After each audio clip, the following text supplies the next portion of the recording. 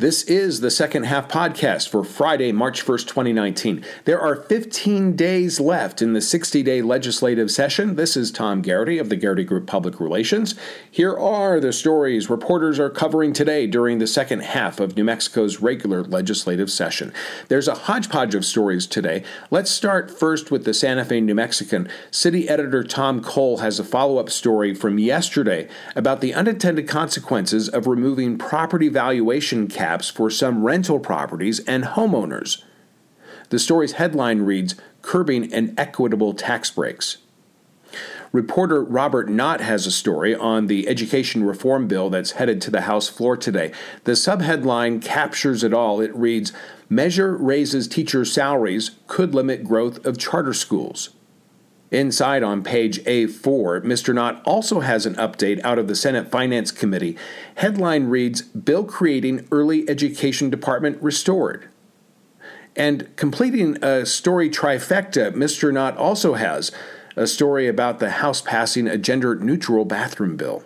Reporter Milan Simonich provides his plight to get a comment from former Congressman, now New Mexico Republican Party Chair Steve Pearce, on the topic of legalizing marijuana. It's an interesting read, and I did get a little bit of a chuckle out of how the press secretary for his office handled the whole situation. The editorial desk at the Santa Fe New Mexican has a piece titled, Yes, Pass Laws to Protect the Vulnerable. The column takes on a number of bills that are related to gun control. At the Albuquerque Journal, Dan McKay has a story on the House of Representatives passing a bill to boost bilingual education. Dan Boyd has a story on the governor signing the National Labs tax measure.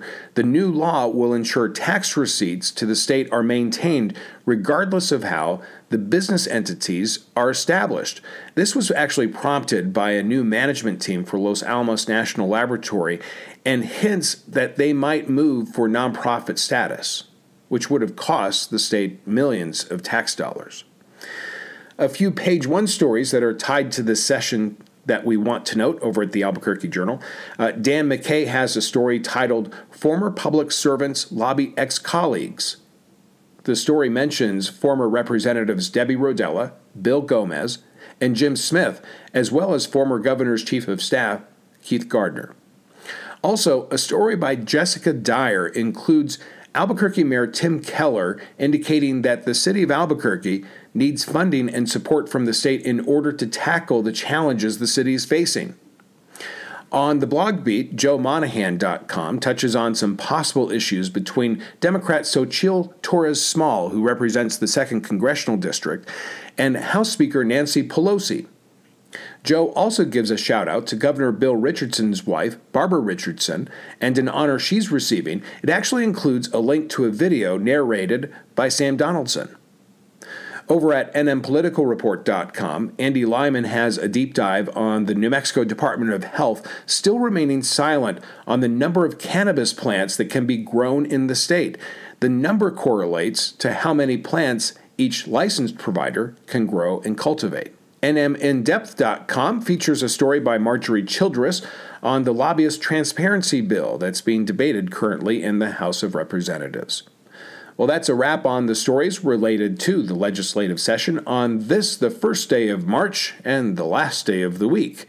I have links to all the stories mentioned above in the show notes. I will be back on Monday with a brief recap of the weekend stories and an overview of Monday's stories. This is Tom Garrity. Have a great Friday and an even better weekend.